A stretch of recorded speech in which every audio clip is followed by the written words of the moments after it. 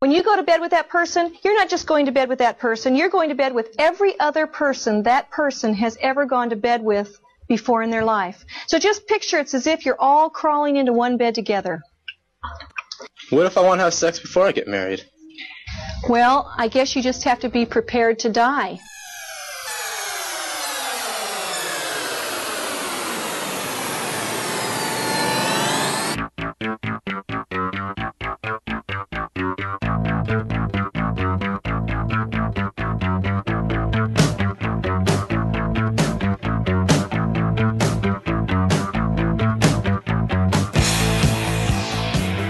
This is Sick and Wrong, the world's source for antisocial commentary. Brought to you by adamandeve.com. Good evening. Welcome to Sick and Wrong, the world's source for antisocial commentary. I'm one of your hosts, Steve Simon. Hello, I'm Kate Rambeau. Kate Rambeau. It's the first episode of the new year. Well, sort of. It's the second episode of the new year, but it's the first live episode of the new year. It is. Hello. Yeah, well, we pre-recorded last week because we're on vacation over New Year's, which is probably, this might be the first time I've ever been to a foreign country for New Year's. Yeah, it's definitely mine, unless you count going up to Scotland, which no one does. So, yeah, it's my first time being on holiday for New Year's. I mean, I've done destinations, like I did New York City. I did New York City at the turn of the millennium in 2000. And I've done like other cities in the States, but I've never actually been out of the country for New Year's. It was the first there. But, I've always said that I wanted to do New Year's in different locations, but it's such a bitch to travel. And so that's why I'm always kind of like, fuck it. And you're kind of like Steele. Like you stay home and watch Nicolas Cage movies, right? That is my tradition on New Year's. I watch whichever... I usually watch Mandy. Mandy is always on the list, but I'll watch the ones that I've been craving to watch. And Steele just does Bronson movies back to back. It's like a Bronson marathon. Me and Steele are very similar people. You're just drinking Jim Beam. What does he drink? Jim Beam, Jack Daniels, and just watch. Koisak, some beer. Yeah, I get, tanked on wine, and I'll usually have like some favorite food out if I've been craving, because, I don't eat pasta all the time. If I'm craving pasta, I usually make pasta and just get absolutely steamboat drunk. Not me. I usually, it's all, rom-coms. It's like Moonstruck, Fried Green Tomatoes. I love Moonstruck. Romeo and Michelle. I get a pizza. Love that film. Still naming all the films I like. I put on my sweats and I just get comfy. That's what I do, like every weekend. Well, not this year. This year, last year or past New Year's. It was this year. I guess it was this year. Kate and I went to Lisbon, Portugal for New Year's, which was quite the experience. Went there for 5 nights, and then flew to Paris for 3 nights, and then came home. I got an incredible deal on a flight and on the flights and hotel. So I was like, "Fuck it, why not?" We've never been to Portugal. Yeah, I'd never been, and I wanted to see the country where Madeleine McCann mysteriously disappeared from. They love drinking in Lisbon. Oh my God! It's definitely a drinker's town, and it's a really cool city. It's like picturesque. Great food, very affordable.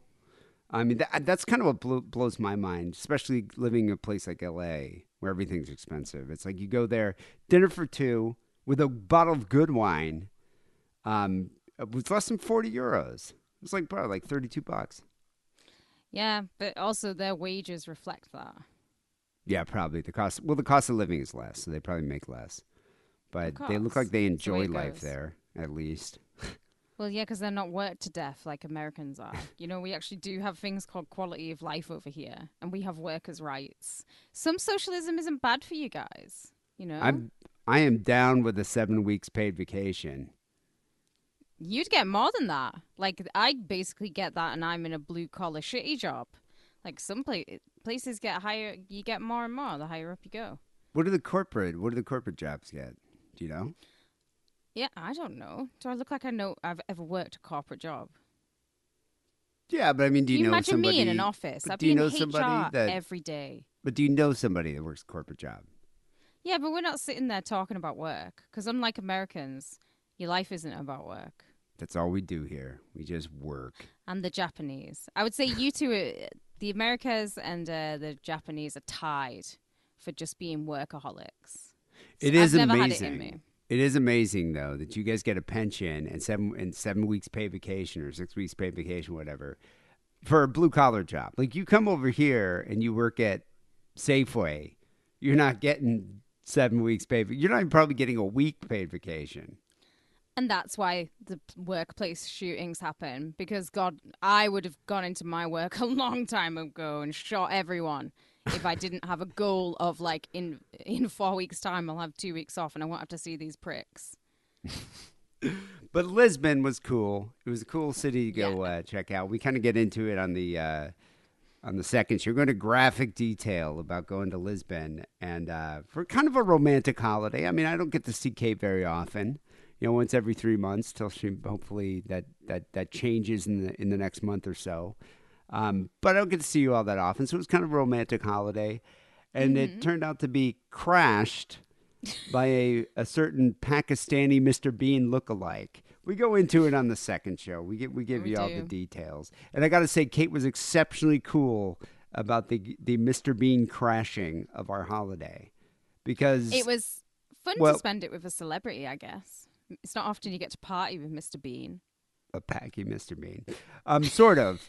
All the women I've dated would have been very pissed off about one of my mates crashing our holiday, but you were kind of cool about it. Yeah, but that's because you've dated a lot of American cunts, mate. Well, that's true. But I think most women in general, I've talked to a few people, and they're like, you're on holiday with your missus, and your mate just seems to be there every single night. In the club room waiting for us. Just most women would not have been cool with that. But anyway, he was there for the first part of the trip, but then we ended up going to Paris for the second part, and he was not there for that. I was expecting him to be there though, in the club room. I just expected us to be walking around the Eiffel Tower and guess Mr. Bean just pops out. You know? Hello. We're at the Arc de Triomphe. Mr. Bean just appears. Want to go to the club room? Fancy a beer? Fancy a pint? It's just like, Jesus come on, Christ. you cunts. Anyway, Paris is an amazing city. I always love going there. Definitely not as affordable as Lisbon. No, it's like London prices. Yeah, it's like New York or LA, but just such a great city, and we had a really good time there. And one of my favorite experiences we had during the holiday was we spent the day at one of my favorite places in the world, one of our favorite places in the world, Père Lachaise Cemetery. Père Lachaise, isn't it? That's how I'm going to say it. Père Lachaise. I thought it was Lachaise. It could be Lachaise. We're not going to get into this nougat nugget. I don't know how to situation. I'm going to butcher every single pronunciation of these French cemeteries I'm about to talk about. But well, yeah. Anyway, we went to Paris, and I think that was like the main thing we wanted to do was just walk around Père Lachaise and just check it out because it is an amazing cemetery. It is the most visited cemetery in the world. I love it there. I think this was my 6th or 7th time going. Probably 6. This is my third. And I'm still not bored of it. This is my third, but it was the most fun because we had a good time. Just kind of, I mean, we're so hungover, but it was just cool to spend the day walking around there. But that's the thing with Paris, like Père Lachaise is definitely the most famous cemetery in Paris, but there's like 5 major cemeteries there. So this is kind of now it's become a bucket list item. When we go back there, we have to hit at least another cemetery. Go to Père Lachaise and go hit one more cemetery till we've seen all 5. We'll go visit Serge Gainsbourg because I think is he in Montparnasse? That one, that big one. Let's see here. I wrote them all down. So, you can starting from like the least famous, leading up to the most famous, Cemetery des Picpus. Picpus. The cemetery of the Pink Pussy? Is that where whores are buried? Because that's where I want to be buried, in the Pink Pussy Cemetery. Well, it's where all the victims that were guillotined. Eve, oh my God, because that's my preferred method of execution as well. I want to be buried in the Pink Pussy Cemetery. It's one of the trickiest cemeteries to find in Paris. It's a private cemetery tucked behind a nondescript wooden door. well away from the crowded city center in the 12th arrondissement. So we were right by it. But is this the one that's only open twice a year to the public? I'm not sure about that. I didn't look it up. But I think there's one of them that's it only might be open. this one. I mean, it's tiny. Yeah. Noblemen who were guillotined during the French Revolution were buried here in mass graves. Oh, sexy. Yeah, along with 16 Carmelite nuns who went to their death singing hymns. So the 16 nuns were guillotined 17th of July, 1794. And the other French revolutionary fighters here were guillotined on the 14th of June through the 27th of July, 1794. Also, the architect of Versailles. Oh, yeah. He was guillotined? No, but he was buried there. Oh, right, that's nice. I was about to Yeah. say, did they guillotine him because he was just so fucking opulent? Well, Lafayette was only allowed to be buried in the cemetery because some of his wife's relatives were guillotined during the French Revolution. Oh, so is the rule here you've got to be guillotined? You got to be guillotined to be buried there. You remember that spate of people who were building their own guillotines in like their garden? It was mainly men, and they would be like solar powered, and they were committing suicide. You remember that? There was a fair few of them. We covered a story about a guy that did it in Northern California. Just built his own ghillie right in the back, his backyard. Built a ghillie. And as the sun rose, he kills you. And I've always thought there's something incredibly sexy about being guillotined. It's just like so dramatic and brilliant. I do imagine that waiting period, the suspense up until when the sun, gets hot enough to actually I would just activate take a the ton of ghillie. sleeping pills, wouldn't you? I'd just knock myself out on just a ton wait. of Xanax. Oh, would you? Watch You Tim hardcore, and I Eric. wouldn't. And just pleasure before Chill. pain. The second cemetery here that we haven't checked out is Cemetery des Passy. I like this. You got the cemetery of the pink pussy. puss, and now you got a cemetery of just posse. It's just straight up pussy. Is this all right? Pussy or posse? I was going to say, is this where the Parisian Mexican Pussy, gangsters? P-A-S-S-Y. Passe. It's so passe to be buried here. It's a small cemetery near the Champs-Élysées. Champs-Élysées. Champs-Élysées, I don't know. Anyway, it became the aristocratic necropolis of Paris. So you get the Ooh. Impressionist painters Edouard Manet and Bert Morisot, Monet's buried composers there. We'll have Claude to go visit Debussy him. and Gabriel Fauré. You also have the American newspaper publisher James Gordon Bennett Jr., which is weird. How did he end up there? Don't know. I will pretty be on odd. Wikipedia on personal life section later.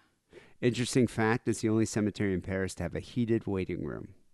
Oh my goodness! Yes, it is very posh for your pussy. It's the posh Just as an cemetery. aside, while we're talking about the French, the only thing I kind of have in my head right now is, on The Simpsons, when they were like, he's teaching the crowd how to laugh, and they're all laughing, and he goes, the teacher, the French teacher, you remember, she's like, everyone laugh, and then she goes, no, in Francais, and they go, ha ha ha ha ha.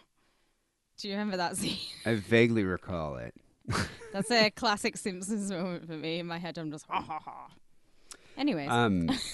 Cemetery in Montparnasse. That's where Serge is. Yeah, it's also known as the Left Bank Cemetery, and it's regarded by many Parisians as a peaceful park in the heart of one of the busiest quarters of the city. It's near but the yes, Sacré-Cœur. that is where singer Serge Gainsbourg is buried. It's also where Baudelaire is buried. We'll have to go there. I want to give Serge Gainsbourg a really juicy smooch. Playwright Samuel Beckett. Is he there? Philosopher Jean-Paul Sartre. No way. Yeah. And writer Simone de Beauvoir. Oh, yeah, because they have their graves next to each other because they were married. Fans of Serge Gainsbourg tend to leave Metro tickets atop his tombstone as an homage to his famous song, The Ticket Puncher of Lilas. I'm going to give him a smooch. I might possibly tongue him as well. That's what he can have from me. Sexy fucker. I wonder if he has kind of like Victor Noir. I wonder does he have like an area of his like stone that's just rubbed off from women's vaginas. By sluts, just like going and dripping on him. Just slags. No, he's just got a normal headstone because I was looking at it the other night. But he should have a statue where women can ride him because I would ride Serge Gainsbourg into battle. The second most famous cemetery here in Paris is Cimetière de Montmartre, which I actually really like Montmartre. I had never really been up there before. I mean, we were super close to it, but it was nighttime when we went up to Montmartre. Yeah, it would have been closed. So, that's the one near Sacré-Cœur. Sorry, I'm getting confused. Yeah, this is the one by Sacré-Cœur. It's set in an abandoned gypsum quarry. It's also one of the most atmospheric cemeteries in the city. Ooh. Let's see. They have writers Émile Zola and Alexandre Dumas. Film director Truffaut. Francois Truffaut is buried there. Oh, Yeah. no way. Brilliant. As well as dancer Václav Nijinsky. Fun fact here is during the French Revolution, the abandoned quarries that eventually became the cemetery were used as mass graves for those that were killed during the riots, including several hundred Swiss guards killed defending the Tuileries on the 10th of August, 1792. It's funny, the French love to riot. We even saw a riot when we were there. Yeah, every time I've been to Paris, I was telling you, I've seen a riot, and one time I got stuck in a riot because it was actually the first time I went to Paris. Me and my friend were like walking one way, and we ended up walking into the riot, and we just like walked all the way through all these like French people shouting shit. And then later on, when we got back to the hotel and we were like opening a bottle of wine, we turned on the telly as we were getting ready, and there on the news was the riot. I was like, we were just in that, and there was like the police came. There was like the smoke bombs chucked at them to calm them down. Tear gas, and I was like, that's where we were. Isn't that funny? It's down the road from us. Yeah, but the last night we were there, we walked over. We walked by Notre Dame, which is still under construction. You can't even go near it. And then we headed by what was that place called? The Pantheon. Is that what it was? Yeah, we went up to the Pantheon. The Pantheon. And so as we were going up there, we just saw 30 paddy wagons. Like popo everywhere. And that's when I started to get a little paranoid. I was like, I want out of this area. There's just like so much police. I'm like getting a bit like paranoid about it. So then we walked past a cafe that was manned by a dwarf. So naturally we went inside. We saw a dwarf through the window. And we were just like, we have to go. We have to eat there. He was a great waiter too. And he was very funny. He had the jokes. Like, I mean, you've got to when you're that tiny. You've got to be fucking funny. He could have been in a Truffaut movie. He was great. He was really great. funny. But it was funny because we were sitting in the cafe, and next thing you know, it was like a full-on riot, just a big protest and a march, and there, I don't know, like hundreds of people. So we were kind of trapped in the dwarf cafe. With the dwarf. And then what did the dwarf cracked a joke about the riot, didn't he? Something about the French always doing it. Yeah, something like that. Bless him. I was getting drunk. And then I forget like which country I'm in. I'm like, like hola. It's like, oh wait, no, bonjour. Buongiorno. And the number one cemetery in Paris is Père Lachaise. And it's the largest necropolis in Paris, and it's the world's most visited graveyard. Opened in 1804, over 70,000 ornate tombs, and more than 1 million people buried there, which is insane. Yeah. Some famous people, and we visited all these graves. Composer Frédéric Chopin. We didn't visit Chopin, but okay, let's pretend we did. I have seen his grave before. I've been by Chopin. Did we not walk by his? I thought we did. No, Maybe see, not. This is the thing I like about Père Lachaise is there's always graves I'll hit up. Now Anna Karina is there. Every time I go to Père Lachaise, I'm always going to see Anna Karina. But usually I go to Colette, but it doesn't bother me if I miss Colette. Like we missed Colette this time, and I usually go to Jim Morrison to tell him to fuck off. We did go see Jim Morrison. Kate paid her respects. I could not tell him to fuck off. You can hear about why on the second show because we made a friend. Yeah, we met a friend at Oscar Wilde's grave because we were both joking about Oscar Wilde's his cock and balls being missing. Yes. This guy was great. He was like the coolest grandfather you could possibly have. Oh my God. I'm going to think about him for the rest of my life. I loved him. So I couldn't tell Jim Morrison to fuck off. It would have been disrespectful to him. He was a big fan. I don't care about Jim Morrison, but I care about this granddad. Who else is buried there? Honoré Balzac, Proust, We saw him. Gertrude Stein. We didn't see her, did we? We walked past it, but we didn't stop and observe her. We didn't visit with her. Oscar Wilde, actress We Sarah visited. Bernhard, now actress Anna Karina, who died this past year.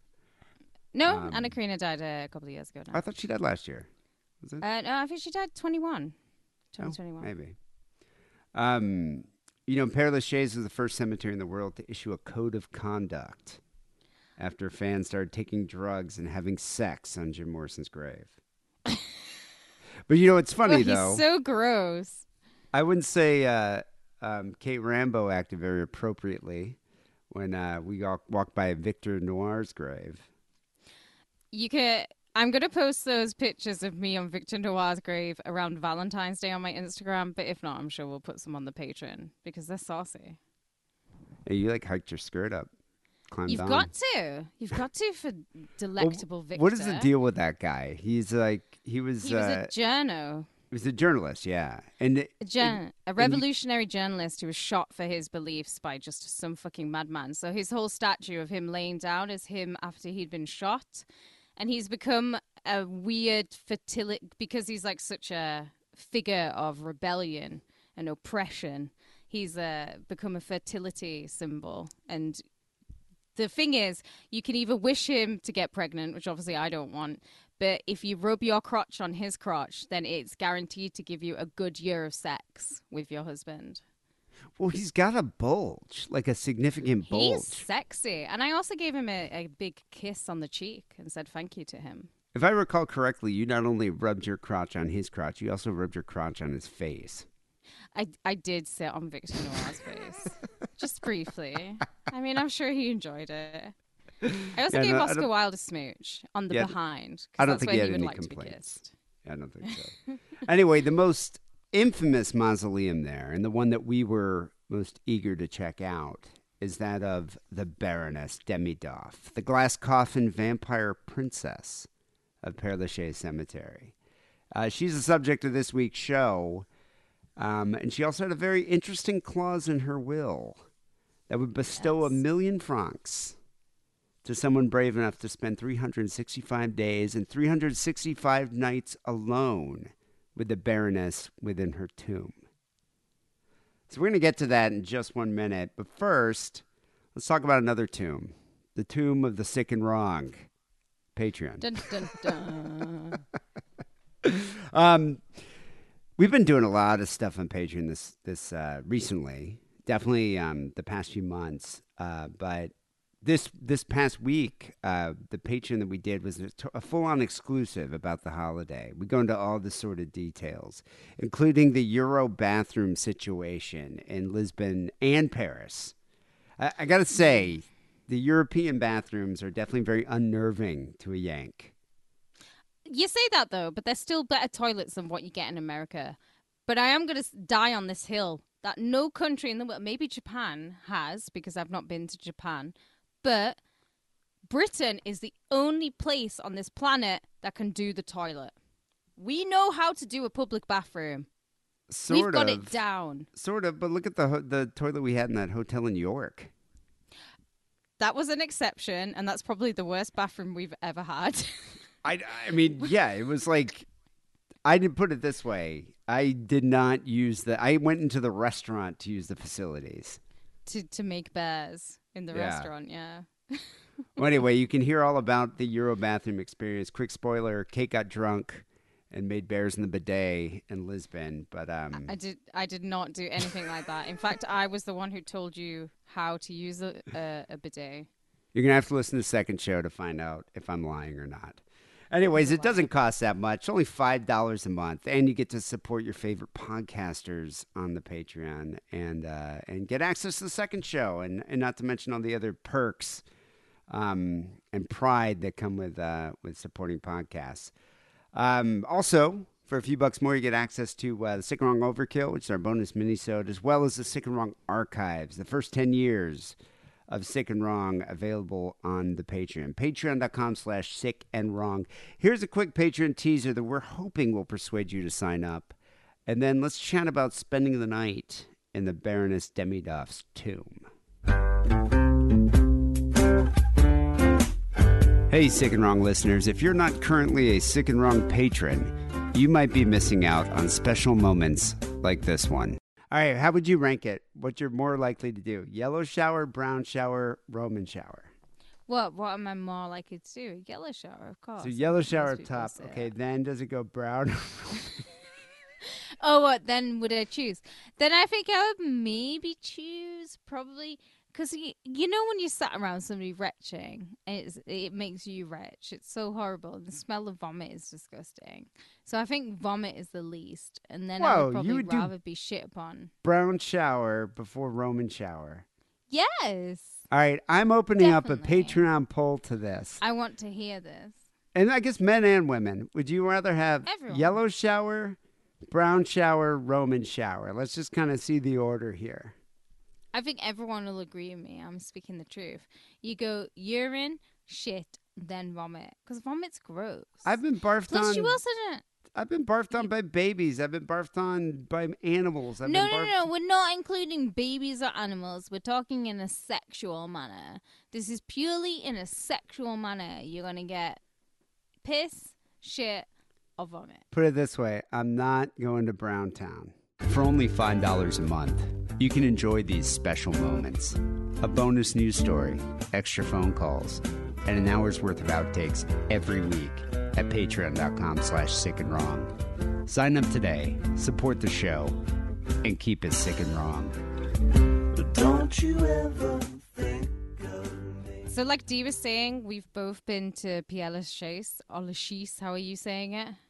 Lachaise. Lachaise, a few Lachaise, I times. guess. But we're going to get into like a little bit of the history to the largest graveyard in Paris. It's what's called a garden cemetery. These were very popular in the 19th century. Pierre Lachaise opened in 1804. And they were popular because they were usually built just outside the city, but they're close enough for visitors to come and see them. And this is when cemeteries started to get ornate because the attitudes towards the dead and the dying and the holy immortals, they were changing. And this was in contrast to the very puritanical pessimism of like early burial grounds where it's just like a simple, like you just get a stone. That's it. Yeah, very just authoritarian. You get a stone and it's all uniform. That Yeah. Père Lachaise definitely isn't like that. There's like No. paths everywhere. It doesn't even really. I mean, it obviously has sections and grave markers, but it does seem like you can kind of wander between between the tombs, between the stones, and just sort of make your own Have way a through it. day. Yeah. Yeah, have a day of it. So Père Lachaise was established in a cemetery by Napoleon in 1804, and the plans were laid out by Alexandre Theodore Brongniart. Brongniart. Just say it like you're Brongniart. Brad Pitt in Inglourious Bastards. I should and like you'll be pronounce it fine. like an American. Yes. Napoleon, who was proclaimed emperor by the Senate just a few days before he established the cemetery here, he declared that every citizen has the right to be buried regardless of race or religion. So Jews, Chuck them in. there's a Jewish section and a Muslim section at Père Lachaise. Now they're all mixed up, but there Yeah. was. Yeah, to begin with. So we have, like we were saying, there's statues, there's elaborate memorials alongside crypts and tombs and mausoleums, which we were calling crying chambers.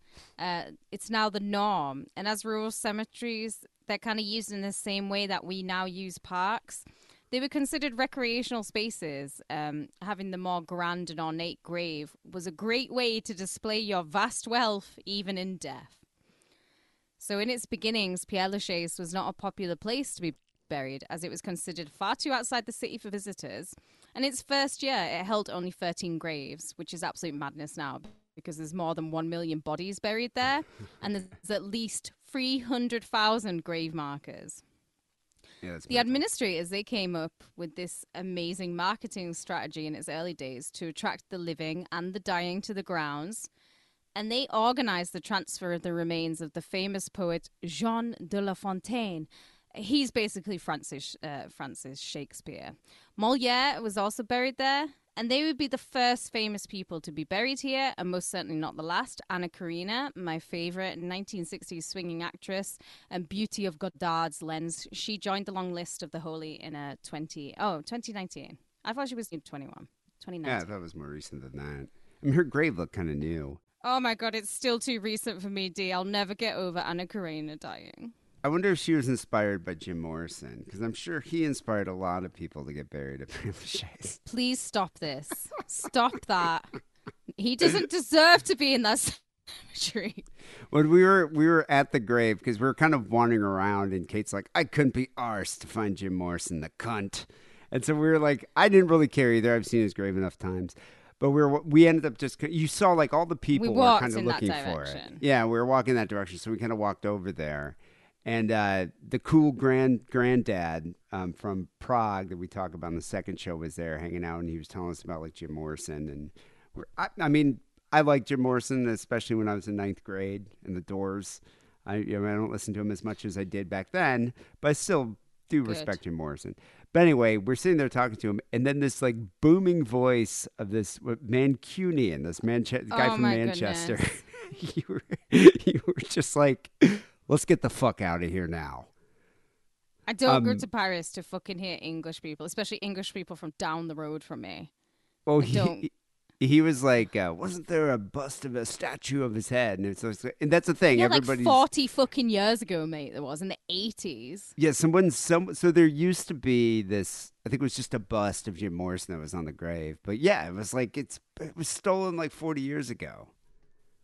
I wonder if the same guy that stole Morrison's bust also stole Oscar Wilde's cock. Well, let me tell you, I would much rather have Oscar Wilde's cock in my house. Actually, if I'd have stolen that Jim Morrison bust, I would have just cracked it outside on the street. Be gone! Père Lachaise is still an operating cemetery to this day and accepts new burials. Yeah. However, you don't the have rules. To be famous. Yeah, the rules to be buried in a Paris cemetery are rather strict. People may be buried in one of these cemeteries if they die in the French capital city or if they live there at one time. And that's why Jim is there, because that's where he died. And being buried in Père Lachaise is even more difficult nowadays, as there's a waiting list. There's very few plots that are available. And the grave sites there range from a simple, unadorned headstone to towering monuments and elaborate mini chapels dedicated to a well-known person or a celebrity or a whole family. And many of the tombs kind of look like the size and shape of like a phone booth. They're the ones we were calling a crying chamber, where you would go in and discreetly cry for your loved one, and then you would come out and just begin your day again. Well, that's the idea. It's enough space for like a mourner to go and kneel and say a prayer and bring flowers. I like the crying chambers. I agree with them. It's just a little cool. safe space. Yeah, I think they're cool. We can go and have a little cry. And it's amazing how many of them you can still just like pop into. This is why Nico Clow was like stealing skulls and shit. Because it's so easy.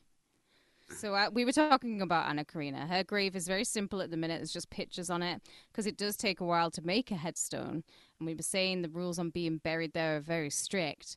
But there is one crypt there that towers over the rest. And it's by far the creepiest to be found in the land of the dead. And that's the crypt of the vampire princess of Père Lachaise, the Baroness Demidov. You can find the Baroness in Division 19. It's a marble tomb atop the hill, towering over all others at an impressive and very imposing 10 meters tall. The mausoleum is covered in strange symbols, numerous animals, weird cryptids, and the numbers that adorn it are said to have an occult significance. Visitors who linger for too long near this tomb have said to reported feelings of desolation and emptiness, a feeling that their life force is being drained, and I can attest that I found it creepier than all the rest, but maybe that's because I already knew the story that I'm about to tell you. Well, Did that's you the find thing. It creepy? Yeah, well, that's the thing. We were looking for it. We were seeking, this tomb because I must have walked by it. I just probably never really knew the story or knew about it. When I previously visited Père Lachaise. But you can't miss this mausoleum. I mean, it's like huge. It definitely stands out amongst its peers. But when you're walking by, it's just like this massive mausoleum. And then on the side of it, where the entrance to the tomb, it is very, very creepy, very eerie. Like you stand there and it's pitch black in there. And you stand at the gate and you feel this like unearthly cold wind coming from it. I'm obviously making it sound creepier then But it is maybe it creepy. is. But I it thought is, creepy. you know, compared to all the other graves when you're and we were walking around during the day, and it was creepy during the day. And I held my phone up to take pictures so we can kind of see what was inside. And you saw this like massive dead tarantula looking thing. That was the biggest dead spider hanging from the ceiling I've ever seen. It was just gigantic. And you can't see to the back of the tomb either on the inside. So you don't actually know how big it is. Like, your light wasn't even hitting the back of the wall. It's huge inside. Yeah, I mean, it is weird. When you look inside there, you kind of like lose sense of space and time. Like, you just kind of look at it, and you're like, I can't really tell. Like, is this, because I mean, it's obviously doesn't go on, you know, it's not like, you know, 30 For meters infinity. squared. But I mean, as you look at it, it's kind of like an optical illusion. It appears much larger than it actually is. Yeah. So the mausoleum, it's built to resemble a Greek temple. It's surrounded by pillars, it's capped with memento mori symbols of eternal flames, and it belongs to, and it is the final resting place of the Russian aristocrat, the Baroness Elizaveta Demidov, also known as Elizabeth. That's what we're going to be calling her. And she's going to be far more interesting in death than she was in life, but we are going to get into, you know, a little bit about who she is. So she's born under the sign of Aquarius in St. Petersburg, Russia, on 5th of February, 1779. She's born into an incredibly rich family, the Stroganovs. Yes, the one for which the dish is named after. What, they created beef stroganoff? Stroganoff is named after them. Whoa, that's crazy. That's how fucking famous and rich and powerful they are when they have food named after you. How were they able to patent stroganoff? No, the dish was like, it was probably a chef who was like, a Russian chef who was like, I will create a great dish for family. I name it the Stroganoffs. And then they would eat it and be like, oh, this is a beautiful dish named for us, the Stroganoffs. I like a Stroganoff. Did the same thing happen with Sloppy Joe? I create a beautiful dish for you. It is named Sloppy Joe. And some American was like, this is delicious. I imagine it was one of Joe's exes. More slop, please. Can you remember in Roseanne when she opens up that open-faced sandwich restaurant? It's like mincemeat in just like a bun. Like dry mincemeat in a dry bun. Isn't that Sloppy Joe? No, it's different to a Sloppy Joe. I remember it's like, I can't remember what she calls it, but it's like an open-faced mincemeat sandwich. And it just looked like the driest thing in the world. I remember my mom when I became vegetarian. I think we talked about it. Like, she made us go to the family psychologist because she was worried about my health. But then she got really creative and inventive with some of these meals. But one of the meals that she made that I probably despise the most, sloppy tofu. It was the grossest thing. Tofu is already sloppy enough. I know, but she would like cut up the tofu and put like manwich sauce and all this crap, and it was just fucking gross. Even the dog wouldn't eat it. Like, a Benji would come over, he'd sniff, and be like, "Oh, food, fuck that," and just walk away. My mom's like, "You don't like your tofu, sloppy tofu." No, I don't. I don't want sloppy tofu. I want my tofu to have a bit of firm to it. So, this family from the time of Ivan the Terrible, who ruled since the age of 3 and whose favorite hobby was burning churches, the Stroganovs financed the conquest of Siberia by Russia, and eventually the family trickled down into the Romanovs, who were the Tsars of Russia from 1613 onwards. So Elizabeth, to quote John Fogerty, was born silver spoon in hand. Lord, don't they help themselves? Yeah. Elizabeth's a hottie, and she was said to have a great sense of humor, which will come into play later on. Her portraits are considered collector's items now, and she was probably on the upper end of Russian cam girls of that era. And this is probably what caught the eye of the Demidov family. And she was married off to Count Nikolai Nikitich at the age of 16, and he's 22. He's quite a handsome fellow, too. That has to be an arranged marriage, obviously. Well, yeah, it's like they all were marrying for, like, political and power reasons back then. Although there's not much of an age difference there, 16 to 22. She got lucky. Because sometimes didn't they marry him off to, like, 60-year-old men? And he's kind of attractive as well. He's got blue eyes and, like, he's got kind of soft facial features. Like, I didn't think he was unattractive. But obviously, whenever they made portraits, they made you look better than what you did in real life. So who really knows? But anyways, We've got to make a distinction between these two families. The Demidovs weren't aristocrats. They had risen up from the peasant class to become landowners. Then they became traders, and then they went onwards to being industrialists, with most of the Demidov vast wealth coming from salt and fur, which go hand in hand together. They entered into Russian nobility by Peter the Great. The Great is a nickname being actually true for this Tsar, because he's the Great that brought the West to Russia, alongside ruling with his brother Ivan, which I think is a bit weird, two brothers ruling, because it's like disgusting. Like, you know, when two brothers run a restaurant together, it's a bit disgusting. You don't go to a two-brother restaurant, do you? No, it's creepy. It's like, what's that Cronenberg movie, Dead Ringers? Weren't they both like the two gynecologists? twins. Yeah. Well, twins It's are just- creepy as it is, but two brothers that have their own, like, you know, practice, like gynecological practice. Would you ever go to that? No, you'd never go to a male gynecologist. Why did they want to look at stinky puss all the time? That's creepy. No, never.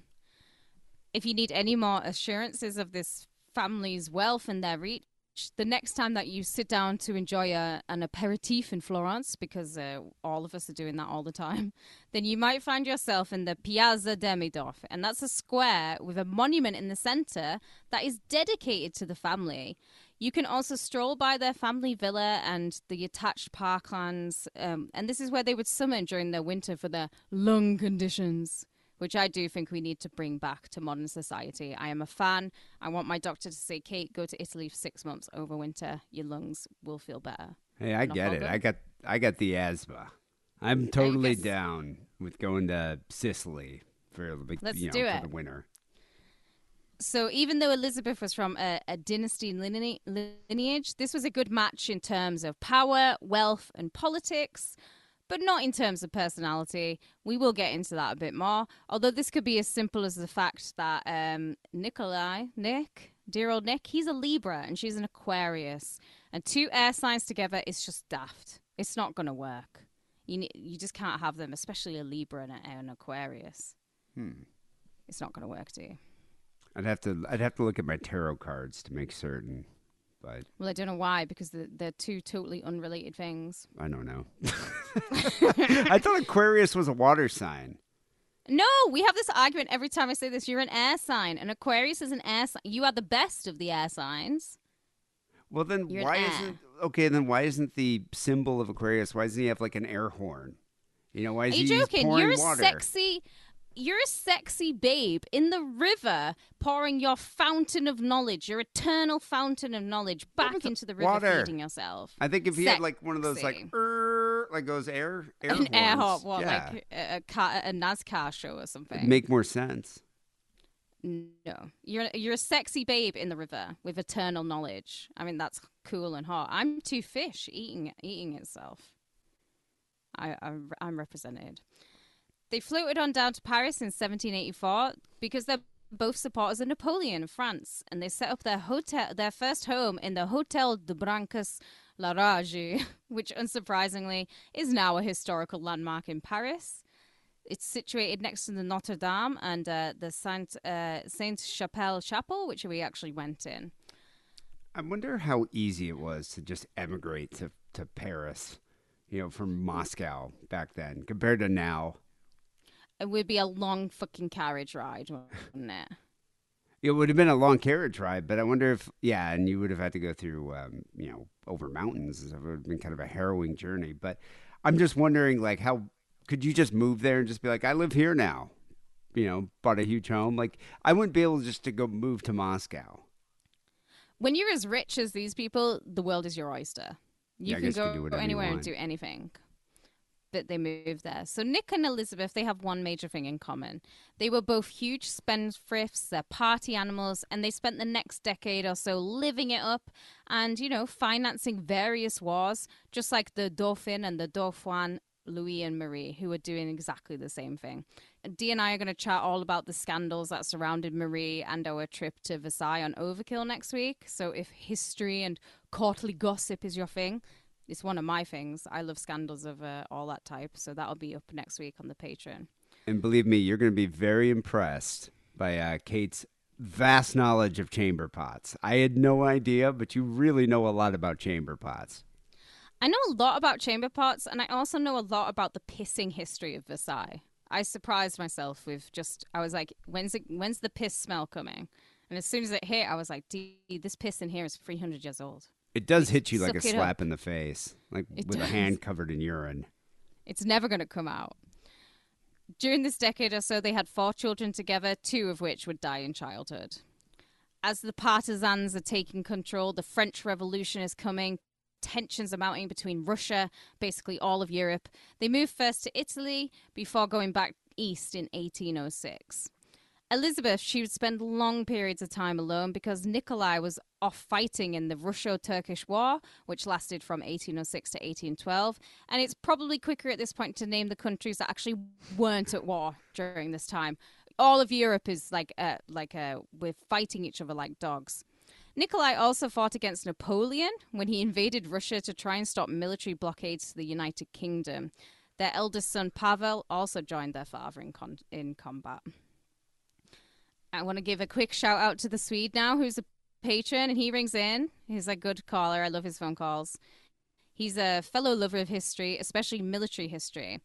So this is for you, Swede. Father and son commanded against Napoleon's forces at Ovarius, probably saying that wrong, during the Finnish War. I told you every country is at war at this point, where Sweden was fighting to regain control of Finland. The Swedish lost that day, not because they weren't gallant or even inferior, but because they had only one ally in that time period, and that's Great Britain. Whereas Napoleon had all of Russia at his side. Don't worry, though, because everyone will have her own Waterloo, and our dapper Emperor Bonaparte's time is coming. Great So wait, song. every country in Europe was at war during that time. What about Switzerland? Not sure about Switzerland, but you're forgetting that obviously all the territorial lines were different and countries were still, like, we owned Belgium at that time. United Kingdom, Belgium's ours. And we owned other places. Same with, like, France and Italy. Like, these countries weren't under their own control. It is kind of amazing when we're in Portugal to find out what, the areas that they colonized, like Macau What? and China. How the hell did they get all the way out to Macau? On a boat. They went there on a boat. But it's just weird how these little countries, like even the United Kingdom is little. It's a tiny little island. Yeah. We controlled pretty much all the world. And you know why? It's because we're wankers. We would just stroll into a country and be full-on Essex dickheads about it. And I thought you guys were beloved across Europe. The most Yeah. amenable tourists. That's why I say I'm Scottish whenever we're away. You see people's faces light up when you say you're Scottish. I would like to say, as an aside, one of my favorite things that we saw in Versailles was the sculpture of Napoleon, where he's all like slumped and defeated and grumpy in his chair, because half of Versailles is devoted to the Bourbon family, and the other half is devoted to Napoleon. That's for people who haven't been to Versailles. Anyways, sorry for that little history lesson. History's boring, Oscar. Although someone recently said that we were just like every other true crime podcast that's out there.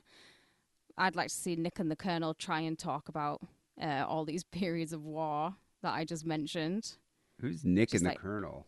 Nick and the Colonel from True Crime Garage. That's what I work Oh. out to, because they do long form podcasts where it's like, here's 6 episodes all about the Zodiac, and I can zone out to it.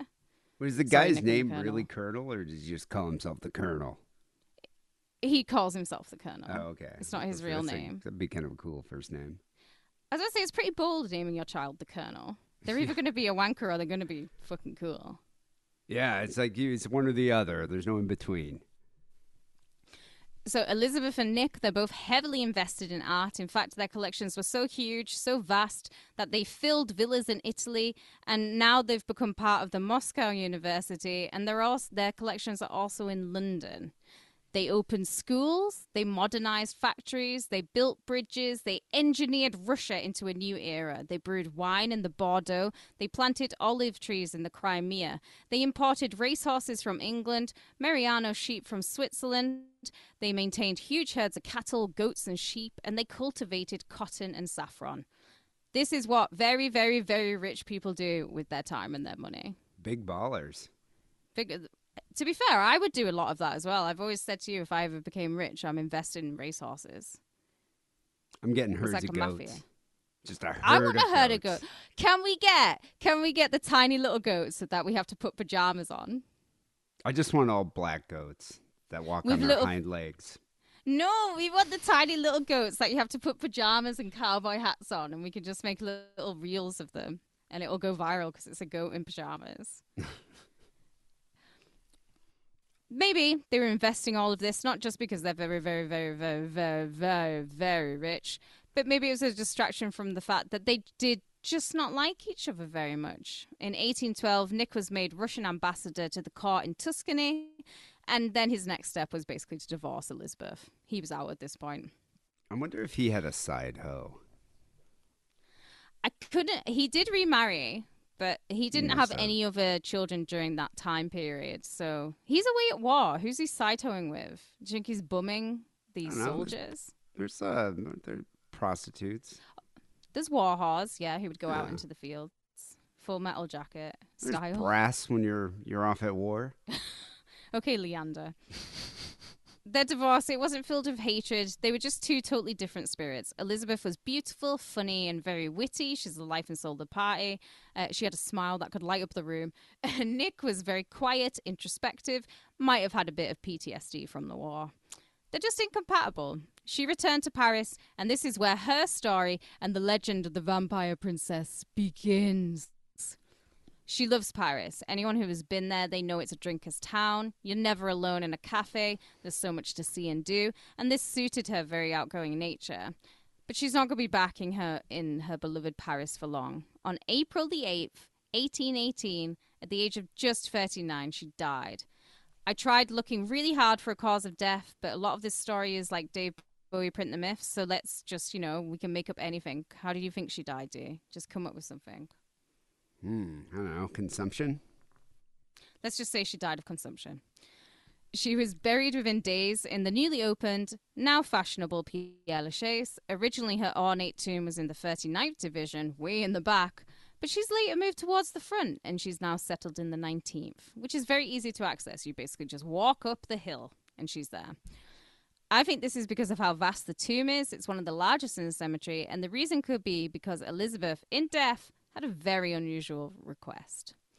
Her relatives immediately contested the will, as she had left a vast majority of her wealth to just two things: the building of her final resting place and a dividend for one person who had the minerals to claim the cash.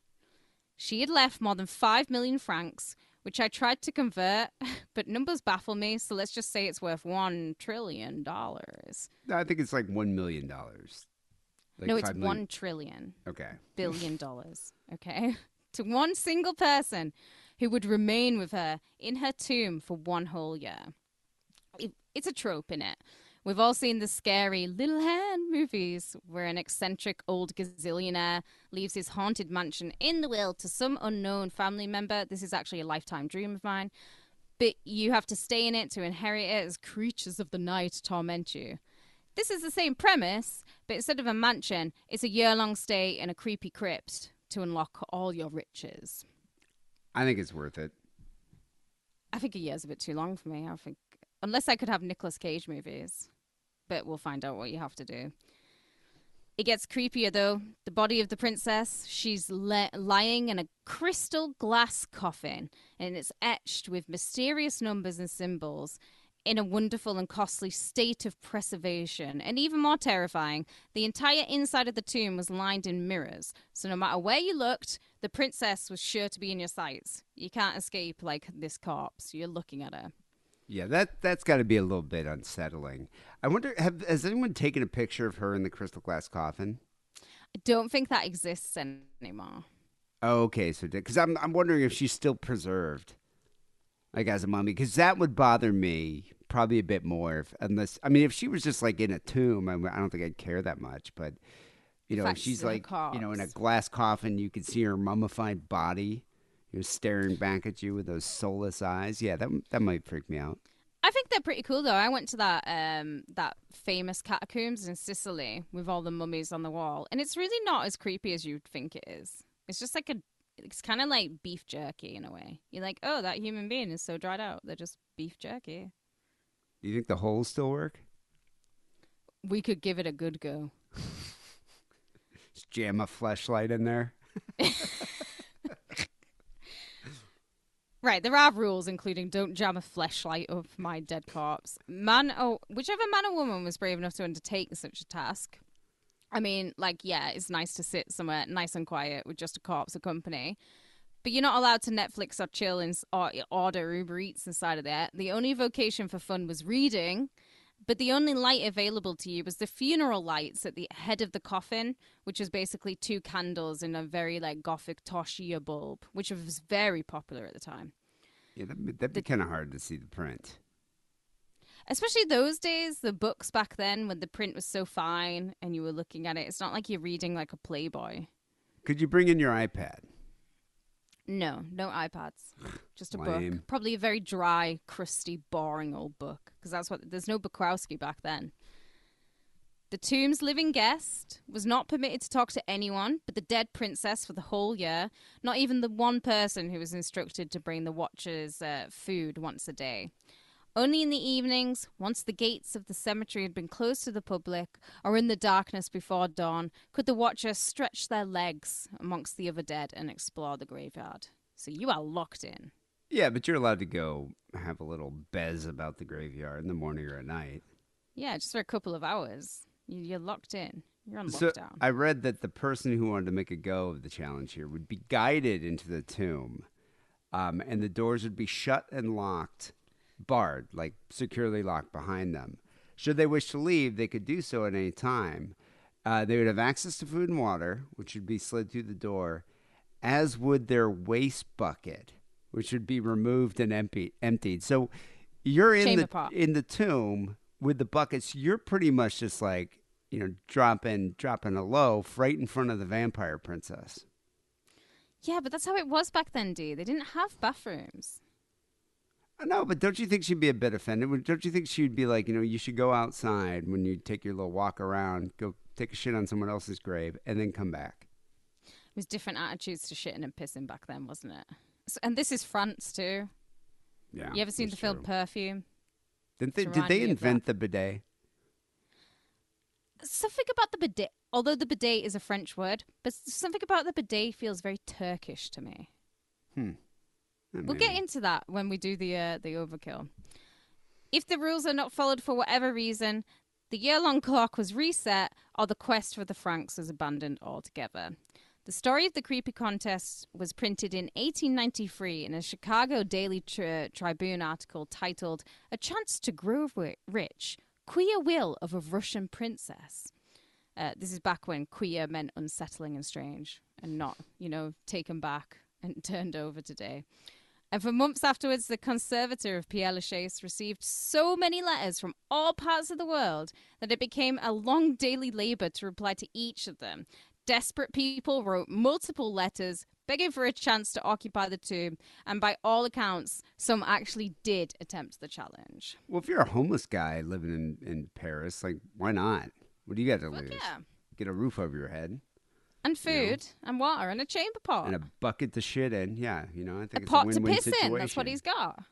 In that article in the Chicago Tribune, they note the will makes no mention of foreigners being ineligible. So there's every chance, therefore, an American who doesn't fear ghosts or ghouls could become rich in a short period of 365 days.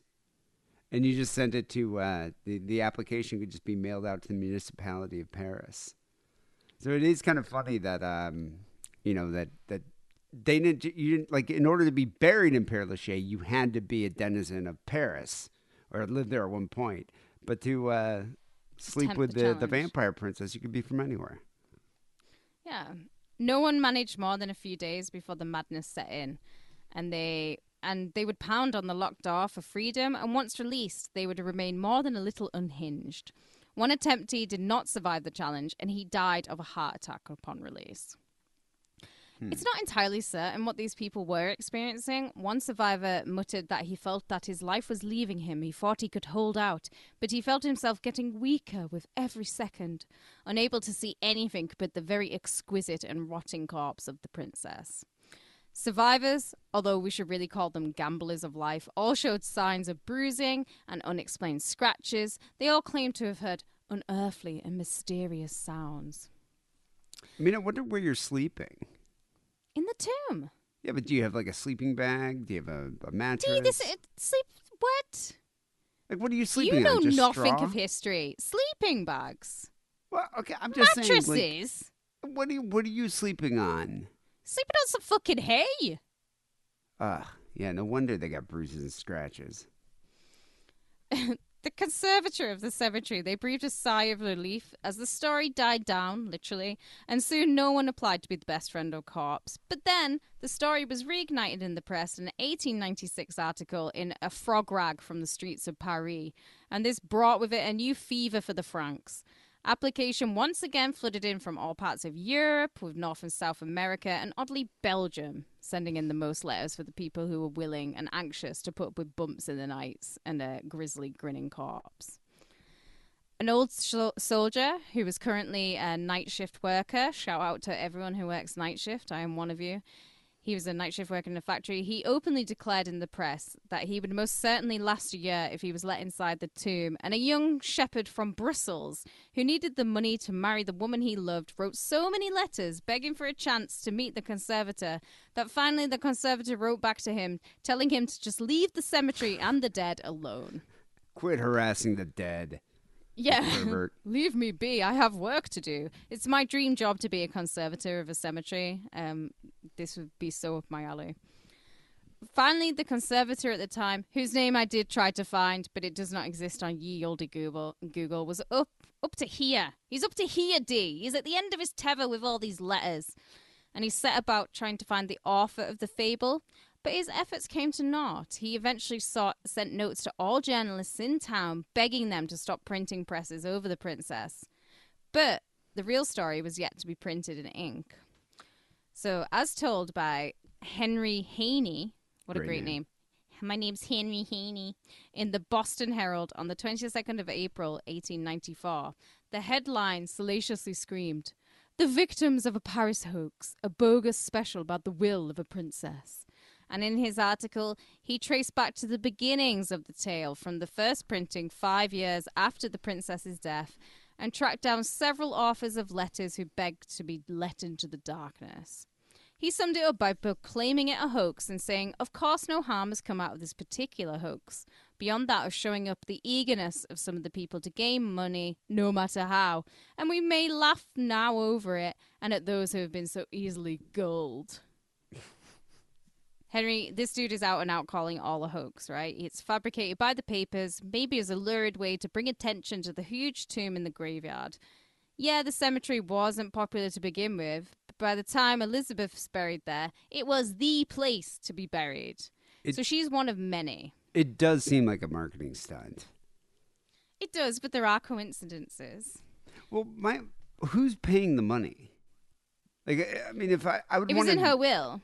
Yeah, but I would want to meet the family. I don't want to see the briefcase with the cash. I'm not just going to go be like, okay, well, it's in her will. Everyone says if you just spend a year in this woman's I imagine you tomb- would have to sign a contract. Yeah, I'm not going to let you stay there. I would want a without contract. Yeah, for sure. So various journos were actually trying to uncover the truth to this story as late as 1932. Wannabe winners were arriving at the tomb, eager to pass a year and fill their bank balance, basically. So the legend of her legend grew further still. Her never decomposing corpse, the strange monoliths on her tomb, the mysterious numbers and symbols are all very Bram Stoker-esque. The tomb, again, we're going to put pictures up, bears the knot of Hercules, which symbolizes the binding of life and death. Even the date of her death has been scrutinized, the 8th of April, 1818, the number 8 representing infinity when you turn it on its side. Mythology will tell you that 3 8s are to vampire law what 3 6s are to the devil, and that 8 is also the number of an occult initiation, and it turns to 9 when the initiation is complete. You know what I watched actually today, and I hadn't watched in ages? The Ninth Gate. Oh, Johnny with Depp, Johnny the Depp. Polanski yeah. film. I haven't seen that Yeah. in a while. Where's that set? Is that set in Italy? It's set everywhere. It's set in Paris, and they go to Sintra. Oh, they actually go to Sintra in it. Yeah, super fun. I was like, I've been to these places like last week, and I just randomly put it on because I was like, I'm going to watch this. I haven't seen it in ages. And I love Frank Langella. He's one of my favorite actors. Oh yeah, he was great in that. I haven't CGI watched that in a is long terrible, though. But, so the Ninth Gate can recommend. There's also I will say this wrong because I always do, Aurora Boreas. Ouroboros. Ouroboros. The cosmic snake that it's eating itself in a never-ending cycle, etched into the tomb. And besides that, the location of the tomb is also seen as further evidence that Elizabeth stalks a knight and she's very afraid of garlic. It's basically the hot topic of mausoleums. It is the hot topic of mausoleums. It's very goth. They should turn it into a spirit Halloween every Halloween. That would be the ultimate spirit Halloween. I would love to have a birthday party in there. I wonder if it can be arranged. With the money. Mind. As I said before, the tomb was moved, and now it sits in what is called the Alley of, and I will mispronounce this flower's name, I'm very sorry, Acacius? Acacius? Acacia. Acacia. I don't know what an acacia looks like, so I'm not a plant gal. You know 22 Acacia Avenue? We're gonna rock on down to Acacia Avenue. That's the Iron Maiden song. 22 Acacia Avenue. I don't know that song. Is that That's a Paul good. song? Nah, it's I don't know. I forget. I think it's on. Is it a Bruce song? It's definitely a Bruce song. Yeah. Yeah, that's definitely why I know it less. So the acacia plant, I looked this up. It's a symbol of resurrection, immortality, and initiation. And like most of the graves in her division, the flower is frequently used in Freemasonry. So remember when we were walking around her division and we just kept saying, that's Knights Templar, that's Freemasons. It's because all the graves in that division carry all the same similar symbols. So they've tied it together. Yeah. As her tomb lies at the top of two sets of stairs, to the left leads to the Path of the Dragon. And where does the name Dracula come from? When translated, it means dragon or devil in Romanian. So this is all coincidence, is it? Is it? Is it, I don't D? know. It's definitely. I mean, obviously they must have been into the occult. I think it was I think it was definitely fashionable, getting to be Hugely. fashionable at the time. I mean, she seemed to be a bit early for the occult fascination, but I'm sure people were into it. But she kind of went overboard. Like she got all the symbols. She is, Dracula, Ouroboros, eights, wolves, just bats. Put like them all on there, lads. Yeah, just like let's just make this as goth as can be. Let's do it. Even her casket bears evidence of her vampirism. It was aligned so that it faced the setting sun, and during the day it was shrouded in darkness and covered in an eerie blue glow. In uncovering the myth, it's easy to look past the coincidences. So, fear of being buried alive is rife at the time, no doubt thanks to books like Dracula. And this could explain why she demanded a glass coffin and why she wanted a cellmate for a year. Could explain why the walls were mirror-lined. It was so outsiders could spot signs of movement and less signs of disco. It was popular at the time for coffins to have lights, bells, and whistles. So if one was to do a Beatrice Kidder and wake up inside, you could let the outside world know of your terrible fate. It's interesting that when you sit Shiva at someone's house, you're supposed to cover the mirrors because your soul can get lost in the mirror. Oh, okay, and Sylvie forever Plath. trapped inside. So this is kind of the complete opposite. Like maybe she was Yeah. just really vain. She's like, I just want to be able to see my rotting corpse from all angles. Why not? I think the idea of a mirror-lined tomb is amazing. It is very disco.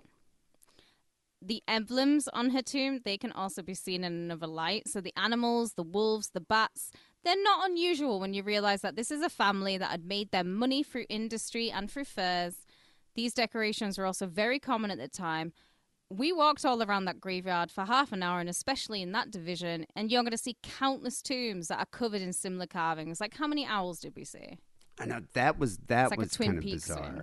It's a coincidence of all these different, kind of like the phone booth, mausoleums. Crying chambers. The crying chambers. It's just there were so many that were adorned with owls and other Knights of the Templar symbols. Yeah, foxes. I saw a lot of foxes too. Of her will, which would completely settle the debate on this is a real or a hoax, for a woman of her stature and wealth, it has mysteriously gone missing through time. The dates of the article published are all out of whack. This is a major clue that maybe the vampire princess was a hoax to drum up business. How the myth started, only Dave Bowie knows. But now she lies in a state of manner of a morbid fairy tale. Elizabeth might have just been another rich nobody buried amongst rich somebodies, but now her grave stands out amongst the rest. It's a supernatural sensationalism. It coats her entire tomb, making sure that visitors are always drawn to see her. Something you may or may not, something she may not have wanted in death. There is also nothing stopping any of you, and I did this the other night, from writing to the current conservatoire of Père Lachaise, and that's a man called Benoit Gallotte. He wrote a book about the cemetery called The Secret Life of the Cemetery, and he's very available on Twitter. I sent him a message, and if he replies back, I'll update you all next week. I was just basically asking him, like, can you tell me more about the myth? Is it still ongoing? Yeah, I wonder how many people are still aware of that. Like, how many people come there specifically to go to her tomb? Not many, because remember when we were stood there and we were taking lots of videos and loads of pictures, there were people walking past us who were just like casually glancing at it. And I think unless you know the story of the Baroness, you'd be like, wow, that's a big tomb. Next to another big tomb. Next to 20 other big tombs. Yeah, I think you just kind of walk by and be like, wow, it's impressive, but... It's just one of many. But visitors to the tomb should be warned of one thing. Those who attempt to look or film inside the cross-like opening in the rusty crypt door might want to think twice about doing that. There are many who have claimed to capture the eerie movements of some blue glowing figure inside. And if you quickly turn away, a glowing demonic face will be the last thing that you will ever see. Oh, come on. I tried doing that for like 10 minutes. We both did. Yeah. But we're not It was believers. creepy. I did get some Super photos. creepy. Yeah, and I could put them up, put them on Patreon or something. But I got some photos where like the iPhone adjusts to the darkness and you can actually see inside the tomb. And it's creepy in there, for sure. One of the day, because I also got a picture from inside the tomb. So the tomb is not mirror-lined anymore. There's no glass coffin. Instead, inside the tomb, there's what appears to me to be 4, like, pillars. And there's writing on all the 4 pillars, which is probably everyone who's buried in there, including the Baroness Demidoff. It's like the whole Demidoff family. But you can see a date on the one that's nearest to the door, and it says a woman died there and was interred there in 1990. So there are still people being buried inside that family tomb. So that means that there's still descendants that probably live in Paris. There's still the Demidoff family and the Stroganoffs are still major, huge families. They're still fucking rich as shit. So has anyone ever looked into proving whether this is a hoax or not? Well, I think you would need to find her will for a starter. And me and you don't know how to go and work a Paris library or how to work a Russian library at the least, or can reach Shrilic of all things. But you would need to go back and look at like what date of deaths and all that type of stuff in a library on the microfiche. Google Translate. Could do Google Translate. This would be an interesting thing to go and research. I got a lot of this information. There's a great article by David Castleton on theserpentspen.com if you want to like read. Like, it was much more literary than what I wrote. But it's definitely something you want to experience firsthand. Now, the question is, would you spend 365 days and nights in the tomb for, what, $1 million? $1 million. As spooky and as creepy as I am, and like I like all that type of stuff, it's just too long. I can't be away from Chi-Chi for a year. And also, it'd be cold. And I'm so miserable. And I get cranky. And I just don't think I could do it. I would love to see a mirror-lined crypt, though. If it was like the olden days. To have booze? Like, are you allowed to have booze? And no, weed? I don't think you're only allowed to read. Well, Which I'm happy about. I like reading. But you get bored. No beer, no TV makes D something. Bored. Very bored. You know, although, I could see this being like, I could see if they did a Fear Factor type reality show. I could see a lot of Americans being like, hell yeah, I'll do that. I mean, these are the same type of people that drink donkey cum. live on Yeah. TV. I could see a lot of Americans doing that. What would be funny would be to put someone in there or someone, doing it and doing it like live streaming it, like on YouTube For a whole year. for a whole year. Like if you could get Even- financing for that. Even the shitting and the pissing into a pot, would that be The whole live thing. streamed? The wanking, the Twitch. screaming, the crying. The wanking. Yeah, no, you Yeah. got to put it all on film. It'd be like, how they used to do that in the early days of the internet? It's like dudes would just live stream their lives in the apartment. Yeah, totally. You know who I'm surprised never broke into this crypt, and I am friends with him on like Facebook. I should try to reach out. Is Nico Clau, the Vampire of Paris? I should have messaged him and said, "Have you ever broken into it?" Because if anybody's going to be breaking into the crypt, it's going to be him. Yeah, speaking of wankers, that guy would be wanking in there. He would 100% be covering it in jizz. That's his thing. Anyway, people, you should definitely put it on your bucket list. It should be a goal in life to go check out Père Lachaise at least once. And when you're there, go stop by the Baroness's grave. Pay your respects. Give her a kiss from us. People, this is episode 877 here at Sick and Wrong. Got some phone calls coming up next. 323-522-4032 is that number. But first, here's a quick message from Adam and Eve. It's Butt Plug Month on AdamandEve.com. Show that you still care by bringing something new into the bedroom. And by something new, I mean a butt plug. Because if you order right now and use coupon code DIDDLE, you get 50% off your first item, a gift so sensual I can't even tell you about it on this podcast that talks about murder and bukkake, and on top of all of that, free shipping. Support Sick and Wrong by supporting our sponsor, AdamandEve.com, and making a purchase with coupon code DIDDLE. That's DIDDLE. Okay, Rambo, we have a couple phone calls to get to here. 323-522-4032 is that number. Or you can email us. Email us an MP3, sickandrawnpodcast@gmail.com. So the first call we have Please. here is from none other than Tim, who's calling in about the small penis contest.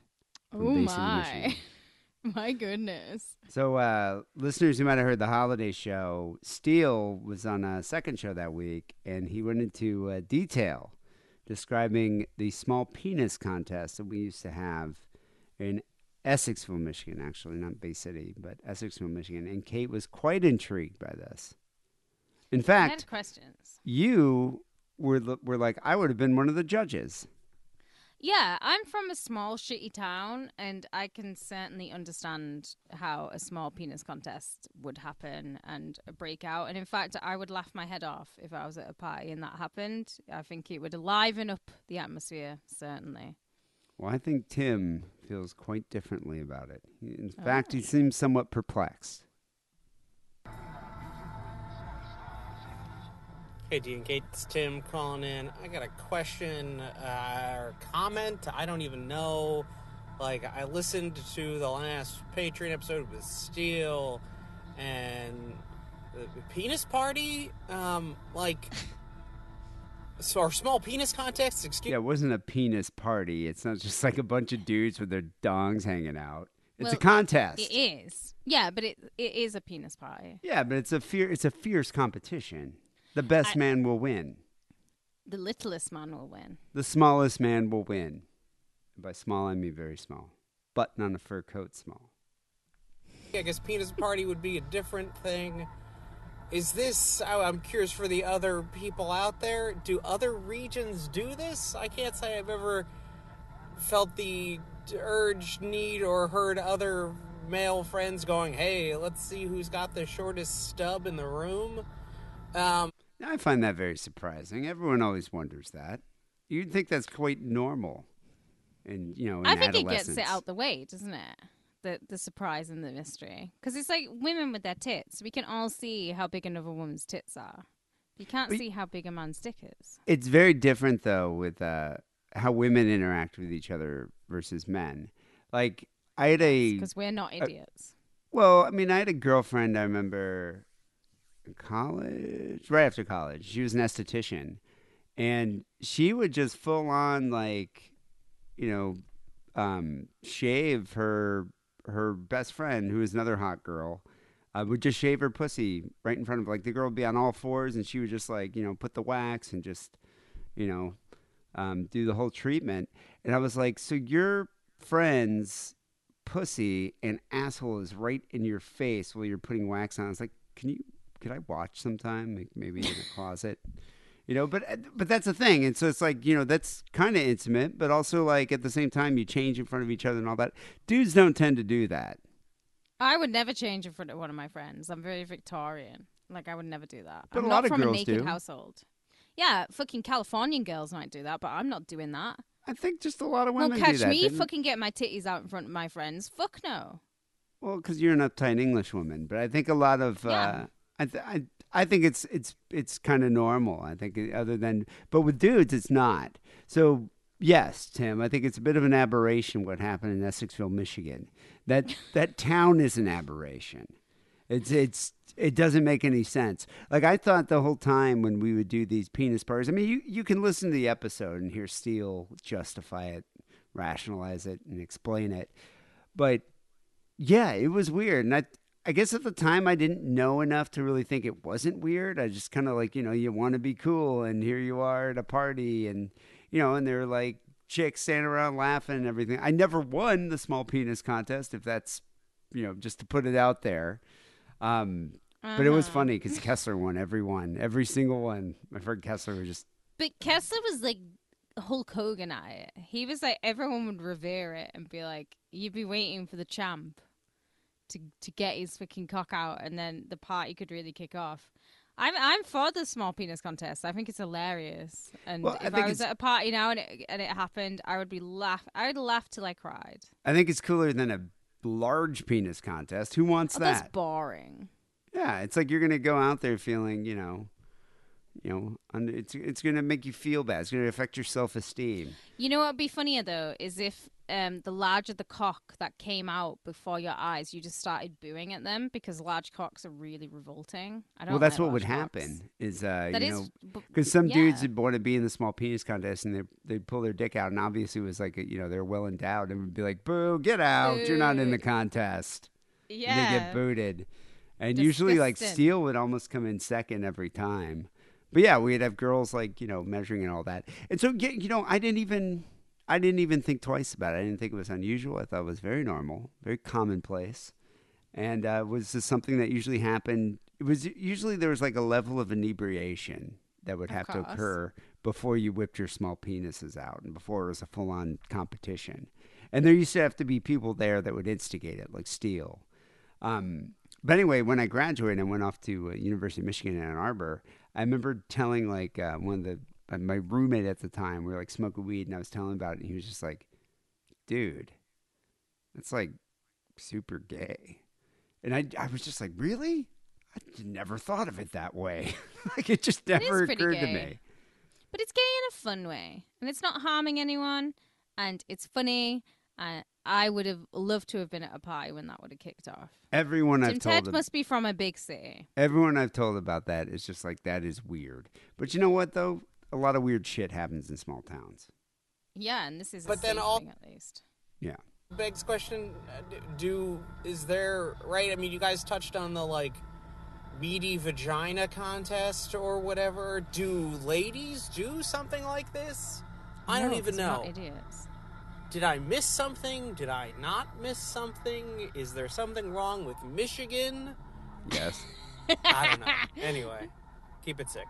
Bye. Can we make a t-shirt that says, is there something wrong with Michigan? There definitely is. Especially the more north you go in Michigan. I don't know. What are you talking about? Fucking my idol is from Ann Arbor. 2 of my idols are from Ann Arbor. You can fucking take that back. Shove that down. You Ann Arbor, can't say that. You've never been to Michigan. Ann Arbor's southern Michigan. When you go north... Oh, shit, is it? I thought it was on the lake. I thought Ann Arbor's on the lake. No, it's not. It's inland. But it's also like for Bay City's probably 2 hours north of... Why am I thinking there's a fucking Bay lake City's in 2 Ann hours Arbor? north of Ann Arbor. And when you go north of Bay City, it gets even weirder. Because the towns are smaller. Yeah. No, it's strange up there. So, like, right, let's just go back to my shit geography. This is like the Bali incident all over again. So if, like, Detroit is, like, here, Ann Arbor's, like, what? South, north, east? South of Detroit. Is it? In my mind, it's north. No, it's south of Detroit. Why? Why do I think these things? Why does it happen? You've never been to Michigan. I've never been there, but I've read so much about Ann Arbor, and like I just Ann in Arbor's my near mind, I'm Detroit. like, it's on a lake. It's It's near beautiful and on a Detroit. lake. No, it's definitely not near. It's definitely not a lake. But some Oh, suburbs shit. of Detroit are by. I don't know what lake that is, but there's a. Michigan, Yeah, I'm blanking on the name of that lake. It's not Lake Huron. Lake Michigan. No, Lake Michigan's the other side of Michigan, the west side. Oh shit! I don't know. Maybe Lake Huron. I don't know. Is Lake Michigan the one where all the boats are at the bottom of it? Sink. Yeah. Yeah, Wreck of the Edmund Fitzgerald. But yeah, Michigan's a weird place. great song. But it does, Tim poses an interesting question. Do women do any? I mean, I imagine women do like wet t-shirt contests. You can see their titties and That's all a that. normal thing. But I've never seen like a roast beef, vagina contest. I think it's hard to compare vaginas though, because you're not. Well, technically, you're firstly not comparing vaginas at all. You're just comparing lips. Yeah, but like Comparing meaty beefy lips. This would be like this is like Joe's Oh my wet god, dream. JoJo wants to be the the judge of the meaty lips contest. That would be like his wet dream to be the I judge think of the meaty JoJo lips thinks about contest. the meaty lips contest every night. Yeah, I don't know. Honestly, I think women aren't as big not of idiots. rotundos as men. Although So I don't would have think been they a would judge do on the that. small penis contest. I'd have got a tape measure out, and I would have helped definitely. I would have been like a judge. I'd have helped measure. I would have to call my friend Dreyer to find out who that woman was. That was who the girl was. That was always the judge. She was always the judge.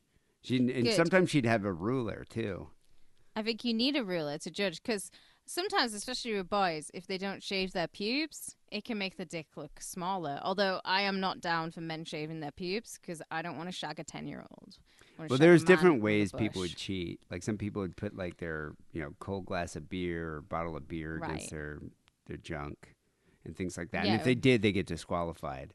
But Kessler never cheated, and Kessler would always didn't like have let to. everybody go.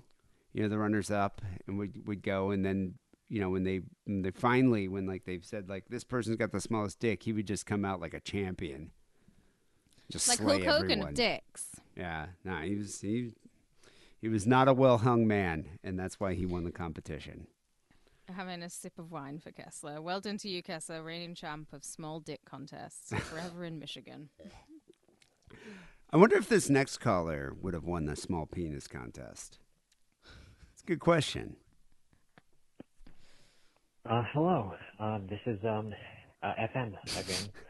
Oh my calling- goodness. I Haven't heard from him haven't in a called while. actually in a while, and I guess the reason why is, another reason for the update is a lot of things have been happening since the last time I called.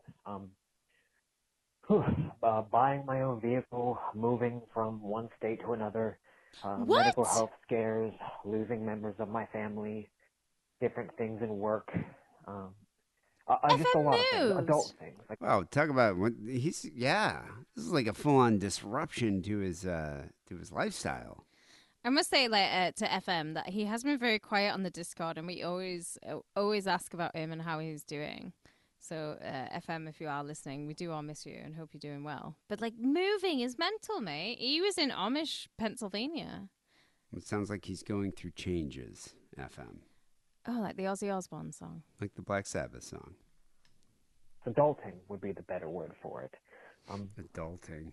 But effectively, I just wanted to call to sort of give a little mini, quick update on how I'm doing.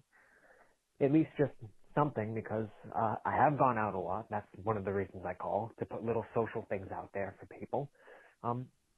I went into a little, basically a bigger city town. I used to be in southwest Pennsylvania, and I moved to a little town in northern Pennsylvania, close to Pittsburgh, but not that close. And just So he's not in a big city. He's in like a small city. He's definitely upgraded, I feel. He's moving And on Pittsburgh up. is happening. There's loads going on in Pittsburgh. He's moving on up. Like the song. seeing, I guess, the sights. There's new people, new experiences. I have a new place of my own. I What? was able to buy my very first car completely by myself, full cash paid. Although I've, for the first time, had to deal with car salesmen, and I don't think I'll ever do that again. That was terrible. health scare, as I was saying, because I found out that my dad is actually close to dying of a genetic disease, some kind That's of protein terrible. disease. What song are you playing underneath Amyloid this? something.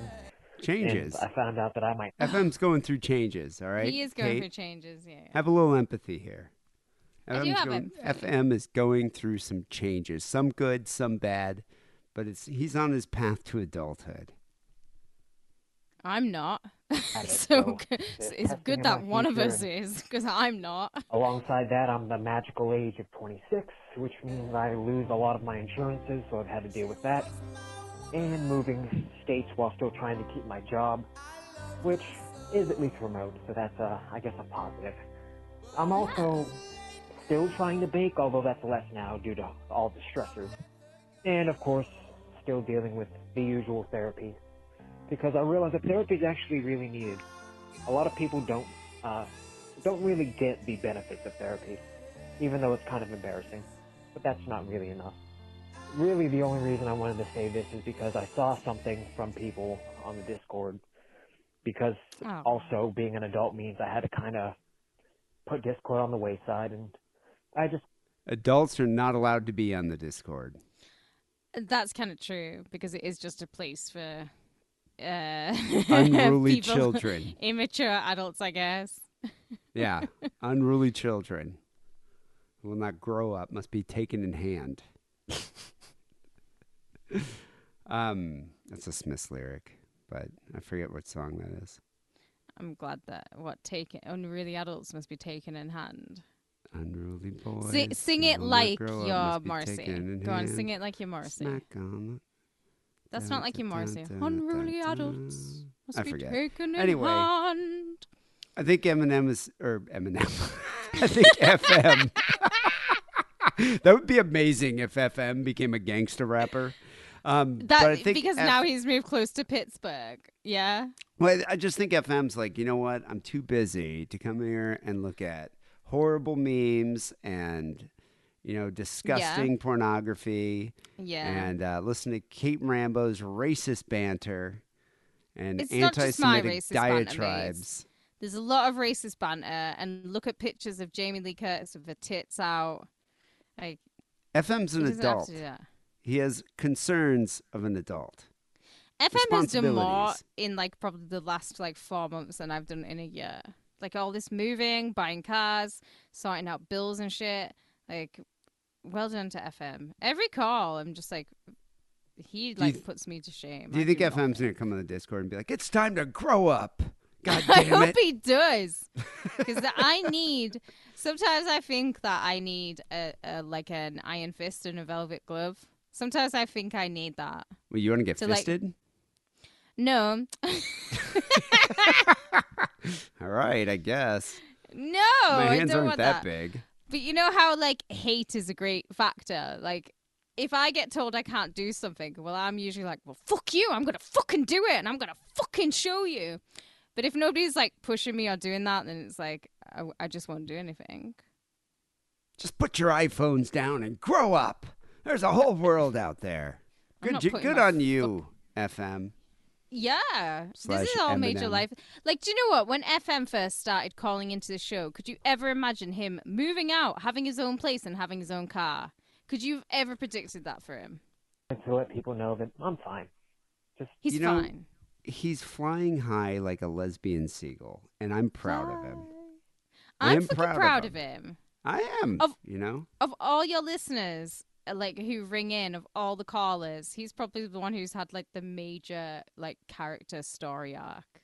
Would be the way to say it. What about Schlitzie? Do you think Schlitzie's ever got his daughter back?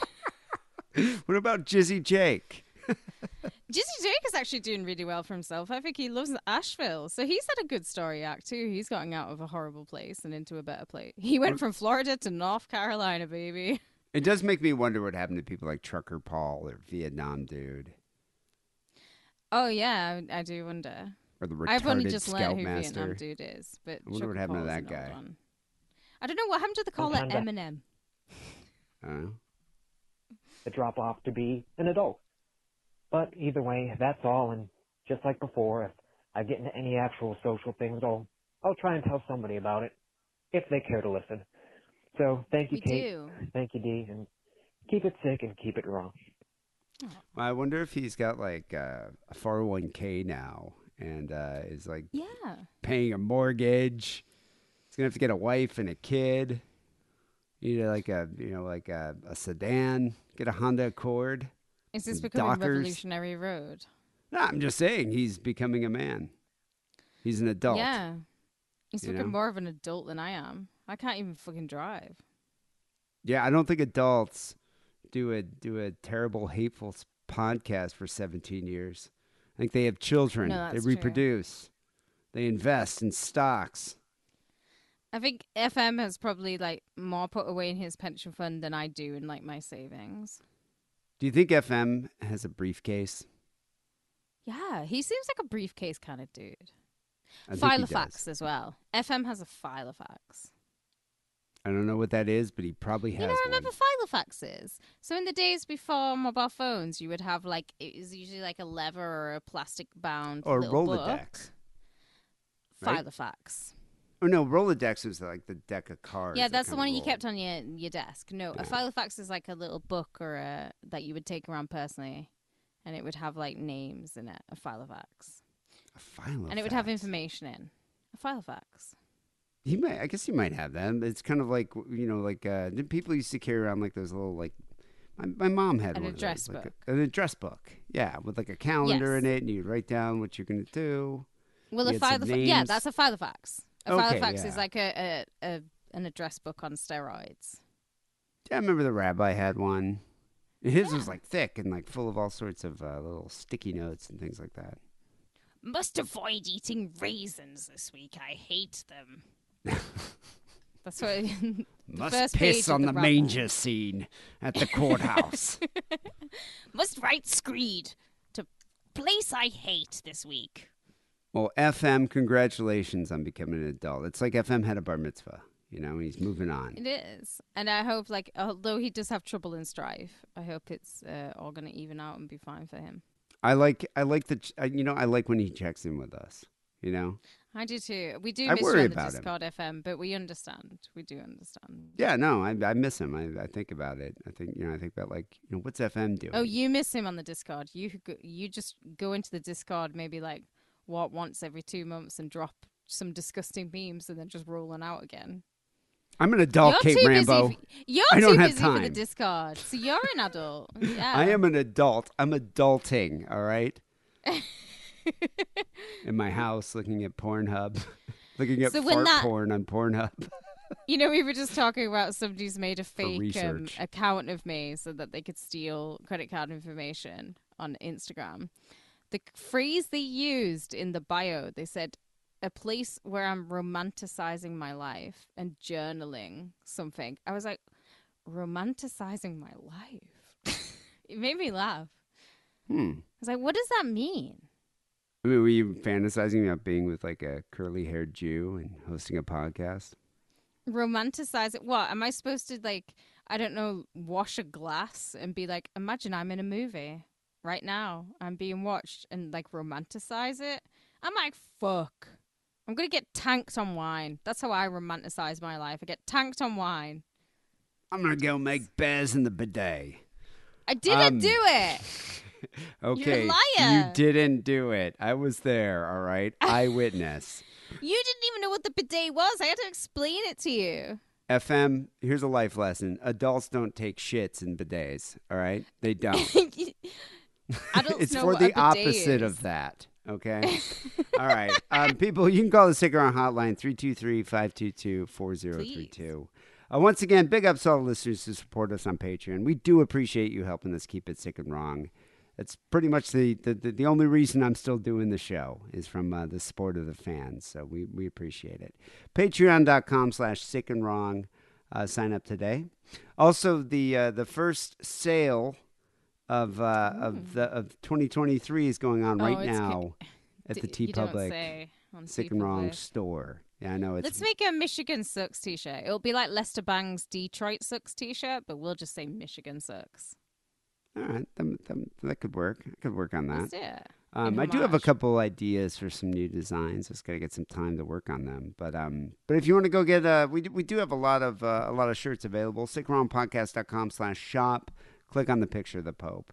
Finally, here's Sick and Wrong Song of the Week. We're trying to find something somewhat topical, something that the Baroness would have enjoyed.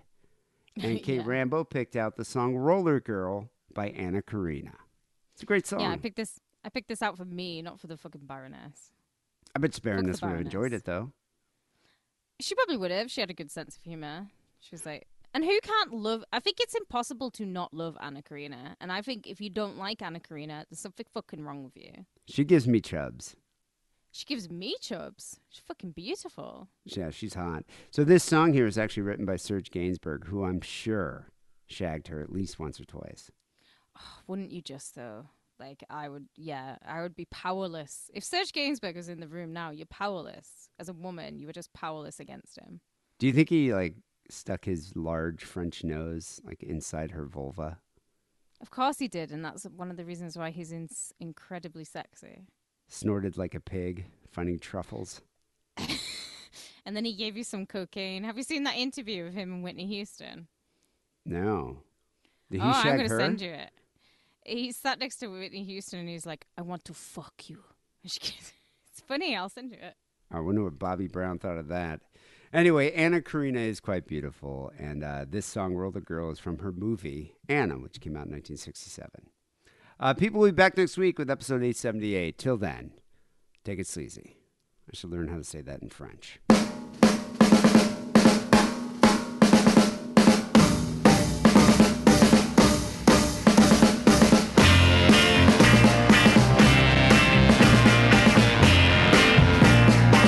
Je suis la fille que l'on colle sur les Harley Davidson,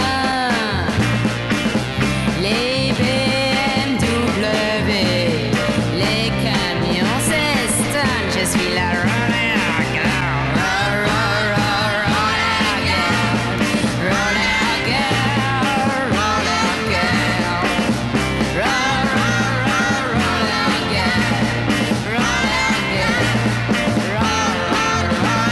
girl.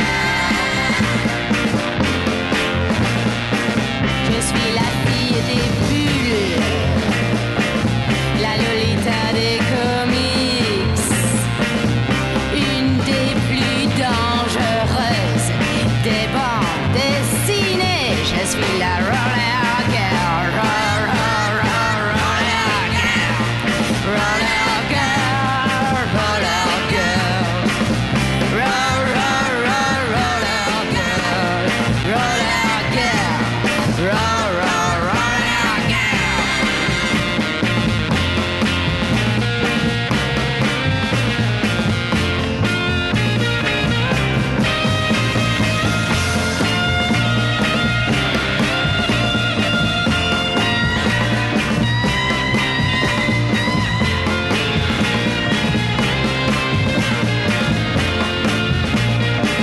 Je suis l'amour en trompe-l'œil, la décalcomanie, le danger immédiat et l'amour fiction. Je suis la roller girl, roller girl, roller girl, roller girl, roller girl, roller girl, roller girl. Lance, you can listen up real sharp. Here it comes. You ready? Here it comes.